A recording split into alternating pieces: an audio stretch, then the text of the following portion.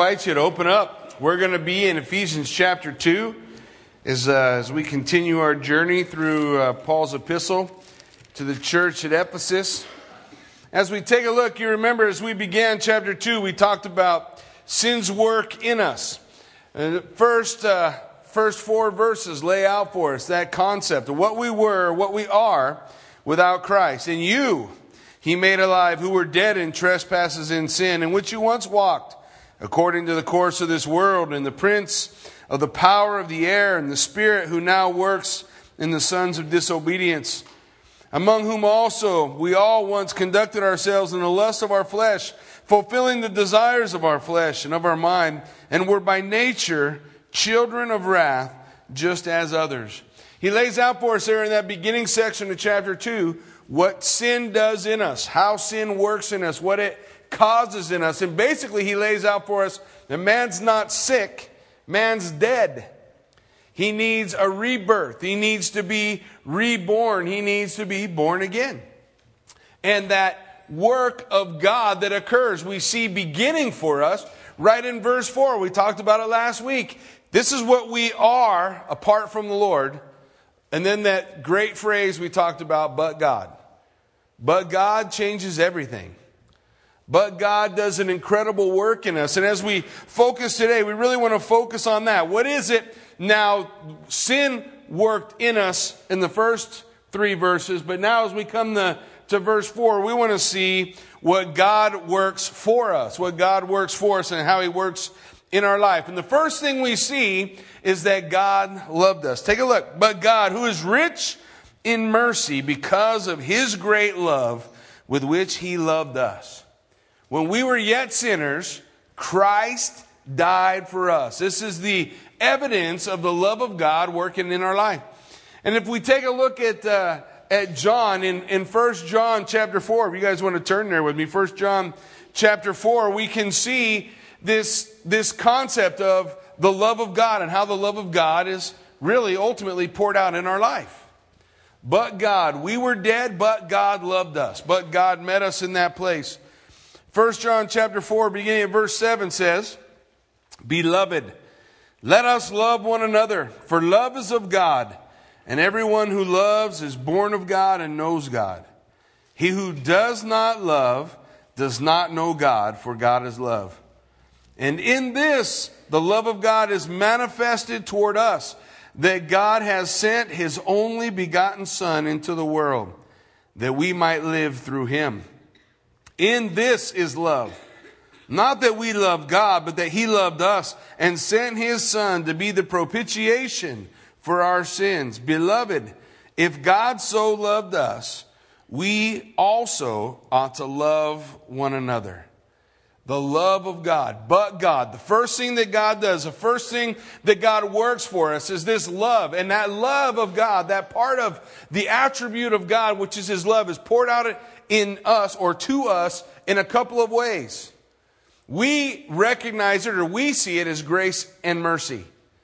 Grace and mercy. That mercy and grace that God bestows upon you and I by giving that greatest gift that He ever gave in His Son. Mercy, not getting what I deserve. That's mercy. Grace, getting what I don't deserve. Not getting what I do deserve and getting what I don't deserve. That's what the Lord God bestows on us or pours on us, as He says here in verse 4. With this great love with which He has loved us, is rich in mercy. You see, God doesn't desire that any would perish. Isn't that what the Scripture tells us? It says He desired that no one would perish. People say, the Scripture lays out for us, in the end time, scoffers would come saying, where's the promise coming of the Lord? People are always talking about the return of Jesus Christ. Where is it? And the Lord said, well, they're going to come and they're going to say that, but I want you to know I'm long-suffering and merciful. I'm full of grace. And I want to see every person who is willing, every person have an opportunity to turn and receive that free gift that Jesus Christ offers us. Because He's dead. Man's dead without Him. So this great love that He bestows upon us is rich in mercy, rich in grace. He wants us to recognize that that work is occurring as we take a look at the salvation that Jesus Christ is offering through this great love with which He has loved us. That love is clearly seen in the sacrifice that Jesus Christ made for you and I on Calvary.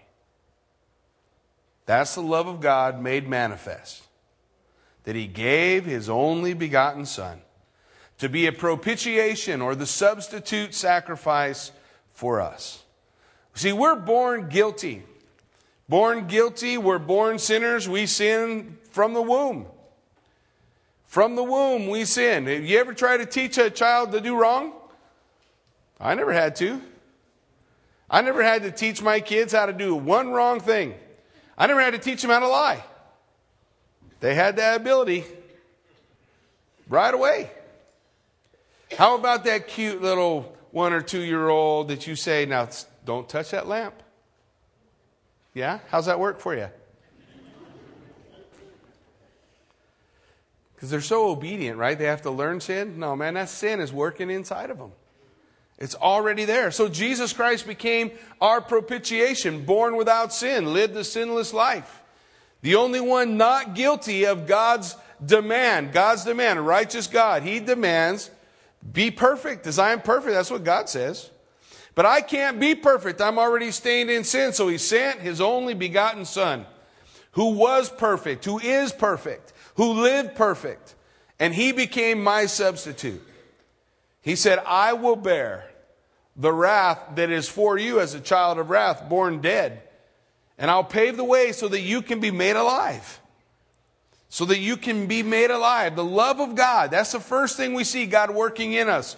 He's working for us. He's working that love, the love of God. And then Scripture goes on to tell us, not only this love is He working for us, but even when we were dead in trespasses, in verse 5, He made us alive together with Christ.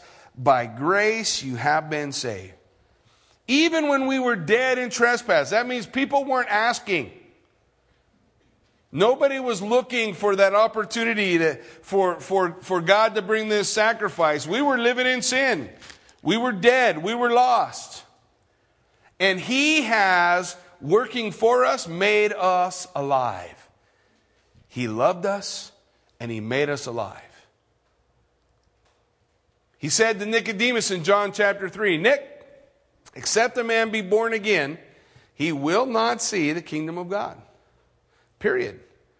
Except a man be born again. Nicodemus says, well, how can I enter again into my mother's womb? And the Lord said, Nick, it's not, I'm not talking about what's born of the flesh is born of the flesh. What's born of the Spirit is born of the Spirit. You need to be born again. Your spirit is dead. Spiritually dead, unable to understand the Word of God. The Bible says that natural man cannot discern the things of the Spirit, for they are spiritually discerned. The pages of Scripture aren't opened up. That part of us is dead. But He, Jesus Christ, our God and Savior, has loved us and made us alive. He's given us that life. He's poured out that life upon us. He's opened up that opportunity. But how did He make us alive? He made us alive together in Christ. Together in Christ, He makes us alive. Listen, in John chapter 5, verse 24, Scripture lays out for us, most assuredly I say to you, he who hears my word and believes in Him who sent me has everlasting life, shall not come into judgment, but is passed from death to life. Spiritual resurrection takes place when we put our faith and trust in Jesus Christ. And that's Jesus' words. In John chapter 5, he who hears my word and believes. That spiritual resurrection that we have, that being made alive, puts us into Christ. It doesn't mean we just live. It means now I live in Him. Now I'm found in Christ Jesus. Remember we talked that Paul in his epistles, he has this phrase, in Christ Jesus. He's going to repeat 169 times what that's all about. It speaks of satisfaction. It speaks of having everything that we need, everything that we're asking for, everything that's missing. We're going to find in that relationship in Christ Jesus. And now he says you've been made alive. By the great love with which God has loved you, you're made alive. Given life The ability to understand, to see, and that life is found in him. Isn't that what Jesus said? I came to give you life, and life how? More abundantly. More abundantly. He has made us alive, given us that spiritual resurrection, and sharing with us that life and power of the resurrection in Jesus Christ. Well, he goes on to tell us, not only this, not only did he love us, not only has he made us alive together with him in Christ, but in verse 6, he says, and he has raised us up together. He's raised us up. We're raised up. We're not raised from the dead and left in the graveyard. We're not just standing around like so many others who were given the opportunity to live again. But we are raised from the dead and sit in the heavenlies with him. And now the scripture lays out for us, raised us up together and made us sit together in the heavenly places. There's that phrase again, in Christ Jesus. We're already seated in the heavenlies in Christ Jesus. We already experience all that God has for us, all that God desires for us. Our physical position may be here on earth, but spiritually, we're in Christ, in the heavenlies, with him, seated at the right hand of the Father, the blessings of God being poured out in our life. Already he has raised us up together, not just made us alive, not just loved us, but lifted us up. Lifted us up out of the muck and the mire, out of the miry clay, and raised us up to sit in the heavenly places in Christ Jesus. To be there in the glory of the Father, to enjoy the glory of the Father in him. We are loved, made alive, raised up. And then in verse 7, that in the ages to come, he might show the exceeding riches of his grace in his kindness toward us in Christ Jesus. So how long has he done this for? For the ages to come. What's that a nice way of saying? Forever. Forever. Forever he has made us alive. He has loved us. He has raised us up. Forever. How long does everlasting life last? Forever. Huh? Yeah. You guys get it. It's an eternal thing that God is working in us. This love that he's given us, this being made alive, brought forth from the dead, being raised up into the heavenly places, it lasts forever. Remember, as we began looking at the book of Ephesians, we said that there comes times for you and I that we have to learn to count our blessings and what we have and not what we don't have.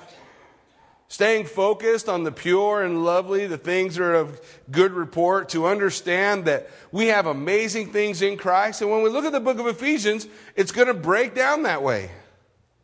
The first 3 chapters deal with our wealth in Christ. What we have in him, what we experience in him, that though we were dead, he has loved us. And he has made us alive. And he has raised us up into the heavenlies with him. One day we'll experience that physically. But for now, spiritually, we sit with Christ in the heavenly places for the ages to come, that we might be trophies of his grace. That we might be examples of his mercy and his kindness, of the great love with which he has loved us forever. As we look at these first 3 chapters in these areas, we need to see. Some people, you guys probably know them, some people, all they can see is what's wrong with anything. You know, that's a part of me I hate. I don't like being Eeyore-like. Every once in a while I catch myself doing it. And somebody will call me a dream crusher or some comment to that nature. And I know I'm being negative. All I'm seeing is a negative. And I don't like that. That's why God brought in my life Kathy, because she's the polar opposite. She's Pollyanna. Everything is good. Everything is great. So when I come home and she's having an off day, man, let me tell you, it's bad. I don't have that balancing factor. I can spiral real fast. She's that positive, has that positive outlook. And I'm reminded as I study the book of Ephesians, man, I need to consider the wealth that I have in Christ. The blessings that I have, that I've been chosen, he told us in chapter 1. That I've been given everlasting life, that I've been redeemed, that I've been forgiven, that I've been saved. That though I was dead, he loved me. That though I was dead, he made me alive. That though I was dead, he raised me up into the heavenlies. That we would remember where we come from. Because remembering where we come from is very important. Especially in terms of reaching out to people who need to know Jesus Christ. We need to know him. We need to understand the blessings that God has poured out in our life. The things that he's done for us. And that these things are eternal, forever. But then look, we want to look at verse 8. For by grace you have been saved through faith. And that not of yourselves. It is the gift of God, not of works, lest anyone would boast. Listen, the reason why this is so important is because what Paul is saying is, your salvation doesn't depend on you. That's good news. That's good news. Your salvation doesn't depend on you. Your salvation is a free gift from Almighty God. That God so loved the world, he gave his only begotten Son to us, that we might understand by grace you have been saved. What's grace? The natural outpouring of the love of God. For God is love. For God is love. And we see that love in this grace, getting what we don't deserve. For by grace you have been saved through faith. What is faith? Faith, guys, faith is where belief meets trust. A lot of people struggle in the area of faith because they may even believe that Jesus exists. They may even believe that he is God. But the book of James tells us the demons believe and they're not saved, right? It's where belief meets trust. Not only do I believe in Jesus Christ, not only do I believe him, but I trust him. I trust him. That concept in the word faith is to not only believe, but to put one's weight into. To put one's hope into. To put everything that we are into this belief, this hope, this worldview, this concept that we're saved by grace through faith. Jean-François Gravelet was born in France, 1824. Sounds like a French guy, huh? He went by the stage name Blondin. In fact, if you go to London today, you will find a 2 streets intersection that is intersection of Niagara and Blondin. And I'm going to give you the rest of the story. That's because Blondin was a tightrope walker. He strung a tightrope 1,100 feet across Niagara Falls, 160 feet above the water. And he walked across. Pretty amazing. Considering that I get the weird feeling when I just go over the Prime Bridge. Some of you guys do that too. I go down there and I watch those fellows base jump and I wish I could do it without doing it. I'm not a big guy on heights. In fact, when I was 30, was when I was 30? I thought my life was over at 30. Now, I realize how foolish that was. But when I was 30, I went to Vegas and I said, I'm 30 years old and things are fading fast for me now from here. I had no idea what I was talking about. And I went to Circus and I did the bungee jump. Was 180 feet? 250 feet. Whatever. Anyways, I jumped. It's wrapped around my ankles. And you came off and into water. It was incredible. Adrenaline pumping. You should have seen Kathy. Her face was all shriveled up when the elevator came to the top and opened up because the floor was open. You could see through it how far you were up in the air. And she didn't even want to come out the elevator. She just kept a hand on the elevator. And I went out and they wrapped this thing around your ankles. And then you have to hop to the edge. which, by the way, is way up there. Now, I don't want to sound like a big sissy, so I get that thing around my ankles and I hop to the edge. Now, it's a lot easier to do it here. Inside, I was screaming. Ah! Outside, I was trying to look cool, you know. So Kathy goes back down, and then you stand there on the edge, and the guy goes, okay, brother, I'm going to count down from 5. When I get to 1, you fall. You find out real quick whether or not you have faith in a bungee. Because when he gets to 1, you're still standing there if you don't. But he has faith in the bungee, and he'll kick you in the patunka and knock you clean off. So off we went. I did the bungee jump, and it was funny because I went to bungee jump, and I thought how cool it would look in the video to go into water. Because you ever seen those guys bungee jump and go into water? It looks cool. You know, there's something they don't tell you about that. Yeah, your head goes in, but it's going to snatch you right back out. And if you think about it, your nose is pointed a bad way for that. So my head went into the water, and I was thinking, this is so cool. And then it pulled me out, and water went up my nose so hard it come out my eyes and my ears. And then for the next 3 bounces of the bungee, I was so afraid I was going back in the water again. I'm flailing around like a fish. All that to say, faith is where belief meets trust. Blondin, he was 160 feet up over Niagara. And he walked across on a tightrope. He actually took a little camp stove out to the middle. And he set his camp stove up. And he cooked breakfast, made himself an omelet on this tightrope, and ate it. I mean, he was famous. He was world famous for the crazy things that he would do. One time, he even went across with a wheelbarrow full of bricks. Another time, he got over to the other side and he told a guy, I'll take you across. And that guy grabbed a hold of him on his back and he carried him across. When he got to the other side, he said to a guy, hey, do you like to go? You saw I just brought that guy. Yeah, you believe I can take you? Yeah, I believe. You want to go? No. I'm not going.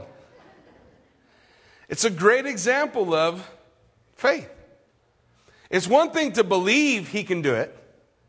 It's a one thing to have seen him do it in someone else's life. It's a totally different thing to trust for yourself.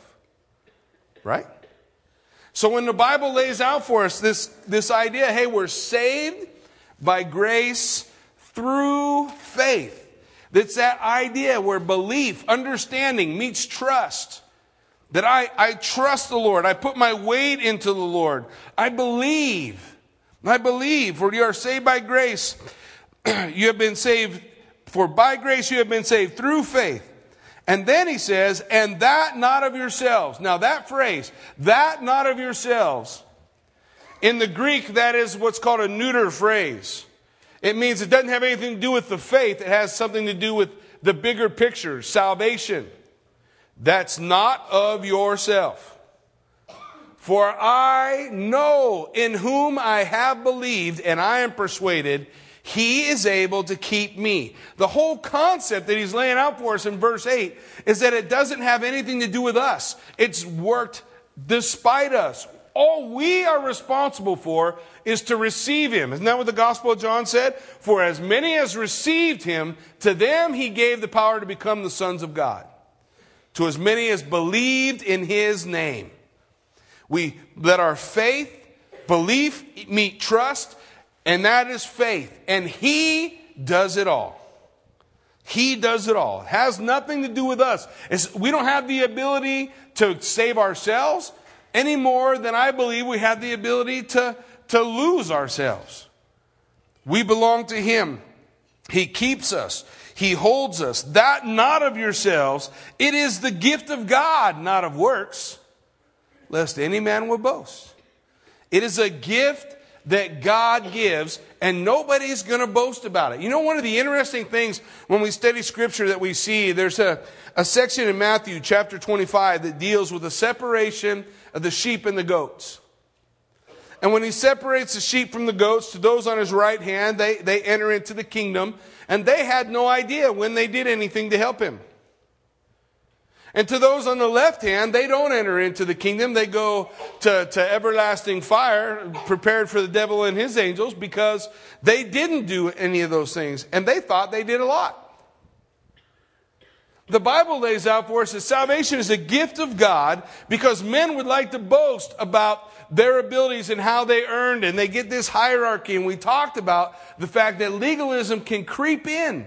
It can creep in, it comes sneaking on, it looks all good and right from the outside, but it's a damnable heresy that somehow I'm doing something. It's probably the number one way people tell you they're saved and they know they're going to heaven, because I'm a good person. Really? Yeah, I do good things. Really? Because in Romans chapter 3, Paul says there's no one good.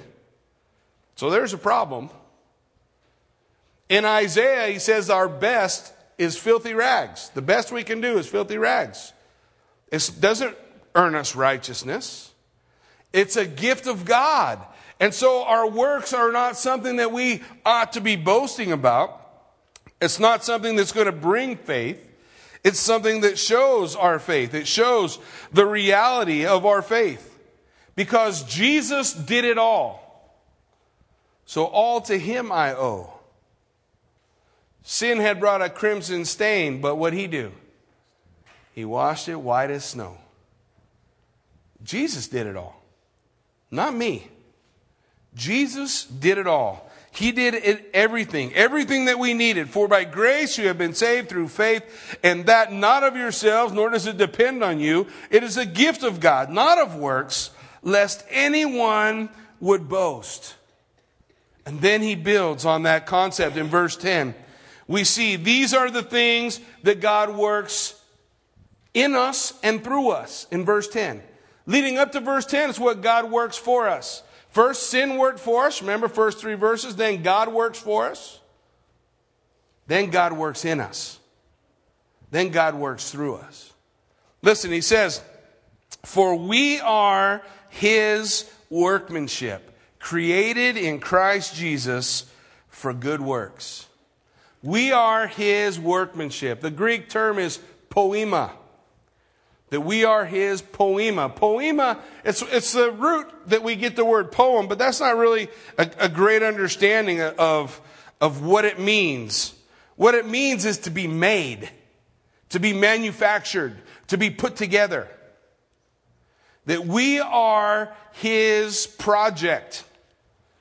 That we are, if you will, in the garage of the universe. God the Father has us as a project. And what he works in us when we come to salvation is we become his project. And he begins to work in our lives. He begins to work in our lives. What's the scripture tell us that he does? Listen, in 2 Corinthians 5:17 it says, therefore, if anyone is in Christ, what? He is a new creation. New creation. Old things have passed away. Behold, all things become new. Does all things cover everything? All in the Greek means? You guys are practically Greek scholars. All means all. All things become new. Where? In Christ. In Christ. Sin makes us dead. Christ makes us alive. And then he works in us. We become his project through which he builds a new creation out of the old. Kathy has shared with me before, said to me before, that she's thankful I'm not the same as the person that she married all those many years ago. 25 years ago, we got married. She's thankful that I'm not that same person. But you know, the reality is, I do not have the ability to make myself new. Any more than you have the ability to make yourself new. I don't care what the books say. There's only one way to be made new, and that's in Christ Jesus. He makes me new. I become his poema, his workmanship. The difference between Jackie today and Jackie 25 years ago is the hand of God. I got the fingerprints of the Lord all over my life. The potter with the clay, right? The potter spinning the wheel. The clay sits on it. What did I do? I'm the lump of clay. What did I do? I just sit there. And it's even better if you just sit there and be quiet. Sometimes I was screaming, I'll tell you. The potter's wheel's going around in circles. I get dizzy when we go around in circles. But that potter's wheel's going around in circles, and there the Lord is, sitting at that potter's wheel, making the wheel spin faster, sticking his hand down in there and pulling out the junk, doing his little surgery, taking the garbage out, shaping that jar, shaping that piece of pottery for who? For me? Shaping it for his good pleasure, right? So that he can utilize it. So I'm what he needs me to be. Man, he's doing this incredible work in us because we are his workmanship. We are his project. We are what God wants to do and how God wants to do it in us. And God continues this work in us for what goal? That we might become like his son. That we might be like him. That we would be conformed into his image. Romans 8:29 says, for whom he foreknew, he also predestined to be conformed to the image of his son, that he might be the firstborn among many brethren. For whom he knew, he did predestine that he might be conformed to the image of his son. Why are we God's workmanship? He's changing me into the image of his son. Is he done? No. When's he done? When I see him face to face. That's the end of it. When I see him face to face, I will be like him. I will be like him at that time. But for now, he's conforming me into his image. You know, the scripture says, I beseech you therefore, brethren, by the mercies of God, that you present your bodies a living sacrifice, holy and acceptable to the Lord, which is your reasonable act of worship. That we present ourselves to him, and he does this work.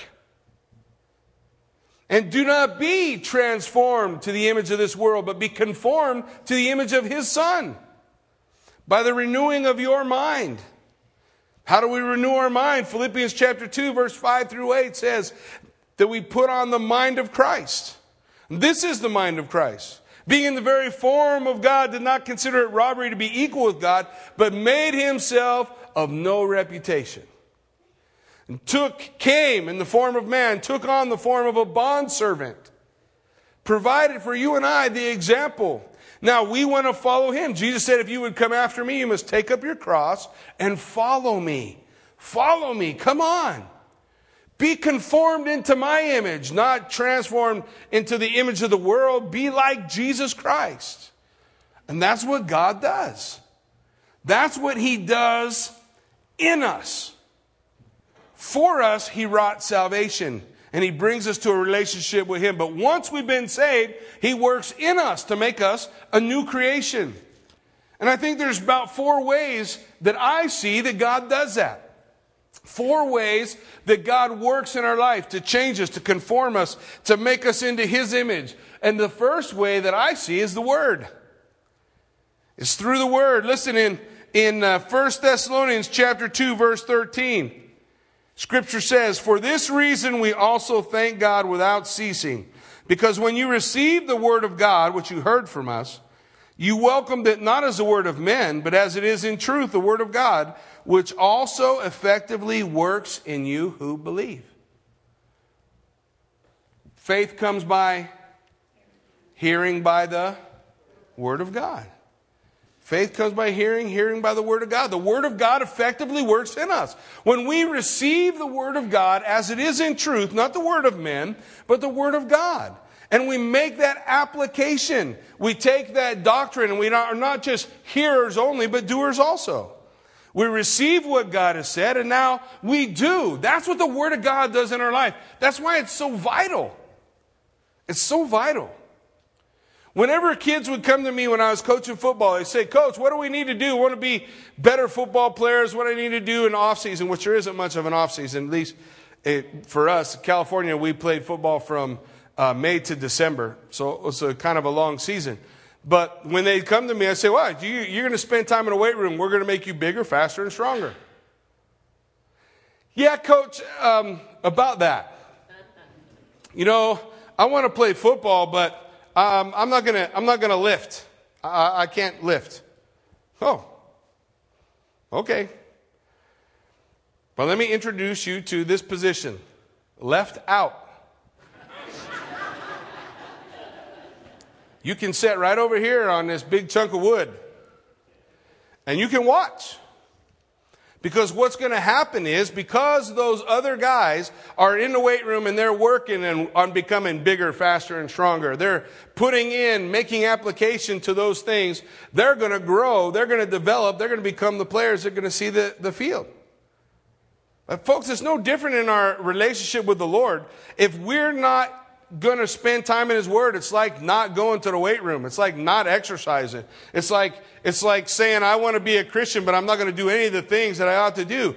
I want to become a new creation. I want to be conformed into the image of Jesus Christ. He's going to do it through His Word. Through His Word. He's also going to do it through worship. I can't even tell you how many times God has spoke to me through worship. And worship, we want to have that understanding. Guys, worship is not for our entertainment. We don't stand up and lead in a song for the attitude of we want to try to entertain the masses so they feel good. No, this is a sacrifice of praise to God. It's what we give to Him. And it's what you join us in, and we give it to Him. And we offer this sacrifice of praise to the Lord. And we come like Mary, sitting at the feet of Jesus and just looking up into His eyes. You'll wonder, why do people lift their hands? Because in the Psalms, the psalmist said, lift your hands unto the Lord. The picture is of a small child lifting his hands to his dad. Every one of us have had our kids do that to us. They come running over to us and, Dad, pick me up. And they lift up their hands. And we reach down and we pick them up. And that's what the Lord does. He meets us in that place. How does He conform me into the image of His Son? When I come before Him in worship and I just open my heart up to Him. You can, or you don't have to lift your hands. You can come to Him in whatever way you're comfortable with coming to Him, but you need to come to Him in that attitude, in that spirit that says, God, here I am. And we're just offering up our praise to Him. And He'll meet you in that place. It's not about what the song is, who the song's by, whether I like it or not. It's immaterial. This is my offering to God, not to me. It's my offering to Him. So I lift that to Him. He speaks to us in His Word. He conforms us to His image. He conforms us into His image through worship. And then He conforms us into His image through prayer. Through prayer. He conforms us into His image. What do you mean? Listen, in Ephesians chapter 3, verse 20, it says, now to Him who is able to do exceedingly abundantly above all that we ask or think. Now unto Him who is able to do exceedingly above and beyond what we ask or think. When we come to the Lord in prayer, it makes a difference.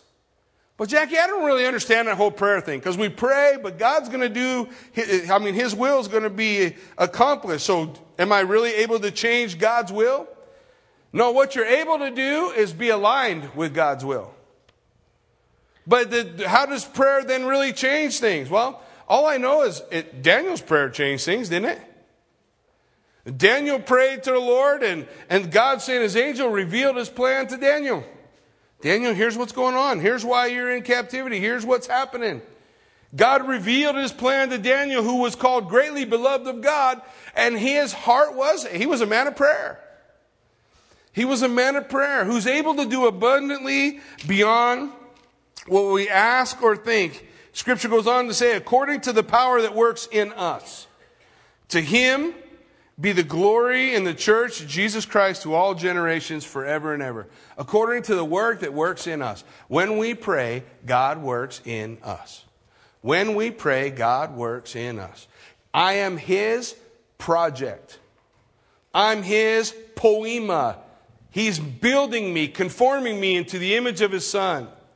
And as He does that confirmation, as He builds me, He says, these are the tools I use, Jackie. I'm going to use my Word. I'm going to use worship. I'm going to use prayer. But guys, so often those are the very things we neglect every day. If I had a football player come to me and say, Jackie, I'm going to be playing football for you. I'm excited about playing football, but I'm only going to work out one day a week. You might as well save that one day a week and eat popcorn. You need to be committed. I'm committed to the Word of God. I'm committed to prayer. I'm committed to worship. That becomes who I am, what I do. It's evident in my life. I'm committed to allowing these tools to work in my life. But listen, nobody's very excited about the fourth one. The fourth tool that God uses to conform us into the image of His Son is suffering. Oh yeah, I know. I'm sorry. But it's there. The fourth tool that God uses in our life is suffering. In 1 Peter chapter 4, beginning at verse 11, it says, if anyone speaks, let him speak as the oracles of God. If anyone ministers, let him do it as with the ability which God supplies, that in all things God may be glorified through Jesus Christ, to whom belong the glory, dominion forever and ever. Amen. Beloved, do not think it strange concerning the fiery trial which is to try you, as though some strange thing has happened to you, but rejoice to the extent that you partake of Christ's suffering, that when His glory is revealed, you may also be glad with exceeding joy. Since you are reproached for the name of Christ, blessed are you, for the Spirit of glory and of God rests upon you. On their part He is blasphemed, but on your part He is glorified. It says, listen, as you go through the suffering, the hurts, the pains in life, God says, I'm conforming you to the image of His Son. What are you talking about? Well, you guys remember Moses, right? Moses, who was to be cast into the Nile River and eaten by the crocodiles. But Moses' mom and dad had faith in God. The beautiful thing about their faith, they believed and trusted, right? How do we know they trusted?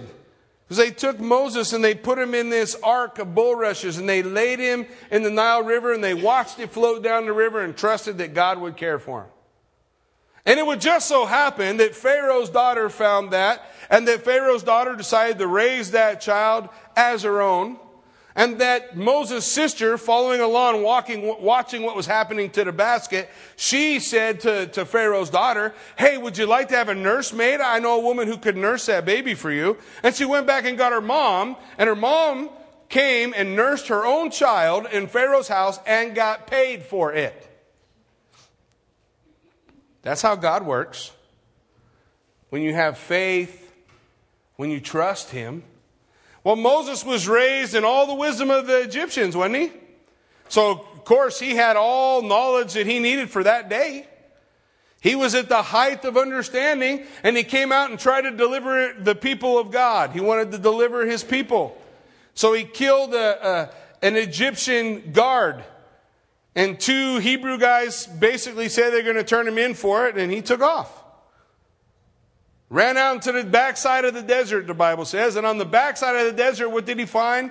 He found a big pile of sheep with a little girl shepherd. And as all good stories like this would go, he becomes her knight in shining armor. They get married. He becomes a shepherd. So he's, for 40 years, he's a shepherd on the backside of the desert. 40 years learning to be somebody. 40 years learning to be nobody. And then 40 years of God showing him what He can do with a nobody. What God can do with the training that he did. Did Moses suffer? Man, there were things that Moses suffered through his life, but God used that suffering to what? Conform him into the image of His Son. Well, maybe that's not a good enough example. What about Joseph? Remember Joseph had the dream. One of Israel's sons, Jacob's kids. He had a dream that one day he was going to rule over the people, and they're thinking, oh, well, I don't know, I think you're crazy. And his brothers got mad at him. What did they do? Sold him into slavery. He got sold into slavery, but apparently slavery wasn't bad enough for Joseph was excelling as a slave. He was becoming the master of his master's house. And then his master's wife accused him of rape, in essence, or an attempted rape. And so they put him in prison. And in prison, he excelled as a prisoner, so much so that the warden would put him in charge. You ever seen that happen? Not very often. Did Joseph suffer? Sure he did. Did the sufferings that Joseph went through, did it conform him to the image of Christ? Yeah, he becomes a great example of who Jesus is on the pages of Scripture. And then he tells in Genesis chapter 50 this: what you intended for evil, God what? Meant for good. What the devil uses to try to destroy us, God uses to conform us into the image of his Son. That's the difference between trial and temptation. God tempts no man, but the trial comes. Temptation is what the devil brings to destroy. A trial is what God brings to work good in your life, to conform you to the image of his Son. So we see this change. We're his poema. We're his workmanship. We're that which God is chiseling upon us and making us into the image of his Son. And he's going to use the word, and he's going to use worship, and he's going to use prayer, and he's going to use suffering. He's going to use all those things. And he's going to conform us into his image, his poema, his workmanship. That's what he's doing in us. He's working this in us to make us like Christ. For the same power that raised Jesus from the dead is available to you and I.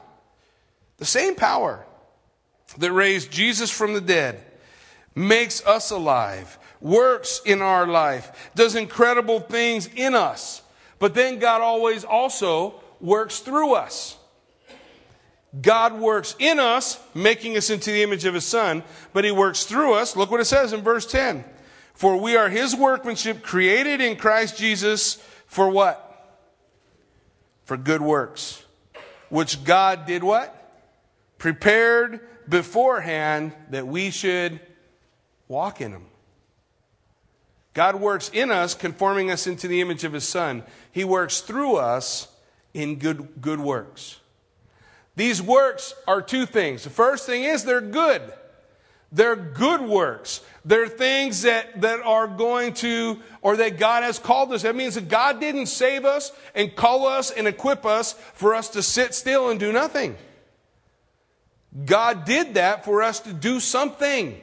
All of us. Every one of us. Not just people who are in the ministry. Every single one of us are called his workmanship, created to do good works. To do good works. We're to do something with what Jesus Christ has given us. We're to accomplish something through what Jesus Christ has done in us. Listen, Matthew chapter 5 verse 16 says, let your light so shine before men that they may see your good works and glorify your Father in heaven. Let your light so shine among men that people see your what? Good works. Did the good works save us? No, the good works should follow us, right? Good works should be in our wake. Good works should be there with us. Listen, Calvin said it this way. It is faith alone that justifies, but faith that justifies is never alone. We are created, a new creation in Christ Jesus, to work, to do, to go forward, to go be whatever it is that God's called us to be. What do you say in Philippians 1:20? According to my earnest expectation and hope, that in nothing I shall be ashamed, but with all boldness, as always, so now also, Christ will be magnified in my body, whether by life or by death. Paul saying, listen, no matter what I do, live or die, Christ is magnified by what I do. By what I do, that I'm doing something. That I am to be out there. You know, the beautiful thing when we look at Revelation chapter 2 and we see the letter, the first letter to the 7 churches, which is to Ephesus. Man, Jesus has a lot of good things to say about what they're doing. They had a problem. They left their first love. But he didn't condemn them for what they were doing. What they were doing was good. The problem was why they were doing it, they had forgot. We can do that sometimes, can't we? We can get all about doing the work. We can get all about serving. Maybe you're teaching in Sunday school and you're part of the rotation teaching in Sunday school. And as you're teaching in Sunday school, you start to get burned out. Why do you get burned out? Because you forget why you're doing it. I'm doing it because I love Jesus Christ, an opportunity to do good work, something that God's called me to. Man, I want to be busy doing the things that God wants me to do. We lose sight of that, we get burnt out.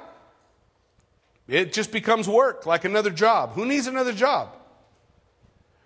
But when it's that good work, that thing which Jesus Christ has called us to, whether by life or by death, Paul said, I want to magnify the Lord in whatever I do, in everything that I do.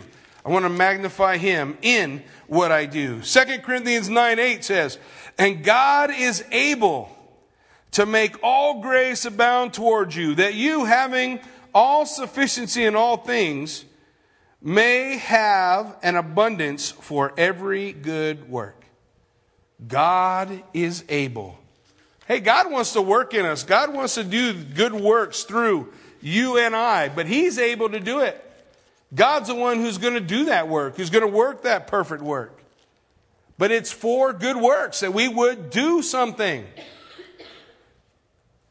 God did for us salvation. Doesn't cost us anything. All we have to do is receive it. Put our faith and trust in Him. Our response to that, being made into the image of His Son, is that we're supposed to be doing something. What am I supposed to do, Jackie? Well, that's the second part of it. What's it say? We're supposed to do 2 things. Good works that are what? Prepared by Him. That means God has a plan for you. Specifically, you, individually, you. He has a good work for you to do, a good work that God wants to accomplish in your life. Listen, the unbeliever, he's going to walk through the world according to the course, the winds of this world, right? Being guided by the flesh, by the world, and by Satan. That's what we were before we were saved. But then, Christ did for us. He worked the work of salvation. He made us alive. He raised us up with Him in the heavenly places. He's given us these incredible blessings. And then He conforms us into the image of His Son so that we would do good works that He has prepared for us. We should be doing something. The unbeliever doesn't know what to do. The believer, he wants to do what God has laid out for him, what God has directed, what God is showing him. Listen, it's important that we realize that that is shown to you and I through the Holy Spirit. Through the Holy Spirit, He will reveal to us that work or works that He's calling us to do. 1 Corinthians chapter 2. You'll remember it. But as it is written, eye has not seen, and ear has not heard, nor has it entered into the heart of men the things that God has prepared for those who love Him. But God has revealed them to us through His Spirit. For the Spirit searches all things, yes, the deep things of God. Lord, I want to know what it is you want for me to do. You think God's will for your life is top secret and He doesn't want you to know what it is? God wants to reveal His will. But that revealing of His will, that working out in good works, that doing the things that God has prepared for us before, begins with, for we are His workmanship. That God is working in us. He's a project, and He uses tools. He uses the Word. He uses worship. He uses prayer. He uses suffering. But if we're neglecting 3 of the 4, we're missing out on what God could be accomplishing in our life because we're neglecting the Word. We're neglecting worship. We're neglecting those opportunities to do those things. We're neglecting prayer. And our eyes are shielded to what God wants to work in our life in suffering. For like Joseph's brothers, all they could see was the evil that they had done. Not that God meant it for good. This is what God is working in us. What God wants to do through us. What God has done for us. There's no comparison to what sin did to us. Sin made us dead. He made us alive. Sin robs us. But in Christ, He gives us, pours out His riches upon us. It's no comparison. And He wants to make us into His image, to be open to allow God to do that amazing work in us and through us. In us, He conforms us. Through us, that we would go and do what God's calling us to do. Amen? Amen. Why don't you stand with me? Let's pray.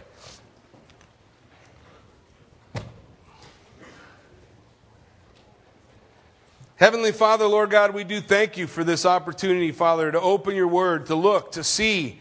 God, I pray that we would understand, that we would take this, the understanding of our wealth in Christ, that You chose us, that You elect us, that You redeemed us, that You forgive us, that You saved us, that once we were dead and You have made us alive. Once we were lost and You have found us. Once we had nothing, but now You have given us everything. You save us. By grace we have been saved. Through faith. Our belief and trust coming together in You. It's not something I have to work up within me, but something that You give me. And when I do that, I become a project of God. He's conforming me into the image of His Son. He's making me to be like Jesus. And that's what I want. I want to be like Jesus. And He's going to allow the Word to be poured in me and prayer and worship and even suffering. But God, as You do all those things, the truth is I become more like Jesus and I'm prepared to do the work that You have called me to. Father, every one of us in this place, in this room this morning, are called to do something. All of us. Appointed unto good works. Not to earn salvation, to earn our right to be here, but as a result of that salvation in our life. And the outpouring, the working close of faith is that we'll do that work that You have ordained for me. And we'll never find the satisfaction that we seek when we're not, or if we're not doing that which You've called us to. Lord, it's my prayer this morning, Father, as we come to You in worship, as we press into You in this time, Lord God, we ask that You would reveal Your will in each person's life, their direction. Father, what you're calling them unto. Because the truth is, Jesus said, the harvest is ready. The fields are white with harvest, but the workers are few. There are few workers, few who have come to that place in their life where they're willing to move forward and do the things God's called them to do. Make us willing, Lord. Make us willing to be who You've called us to be, to do what You're calling us to do. Make us willing, Father, to take a look and see where we're at. Where are we on this scale? Am I still dead in my trespasses and sin? Then I need to come to understand what God did for me and receive salvation. And if I have received that salvation, I understand what God's done for me, then I need to understand what God's doing in me, making me into the image of His Son. Well, if I understand what God's doing in me, then I need to open up my heart and allow God to work through me and do the work that You're calling me to do. Father, we just ask that Your Spirit would move. Father, that You would indeed call us, lead us, direct us, guide us to be who You're calling us to be. That we might glorify You in the life that we live for You. The life that You gave us. We give You all the thanks for it and the glory in Jesus' name. Amen.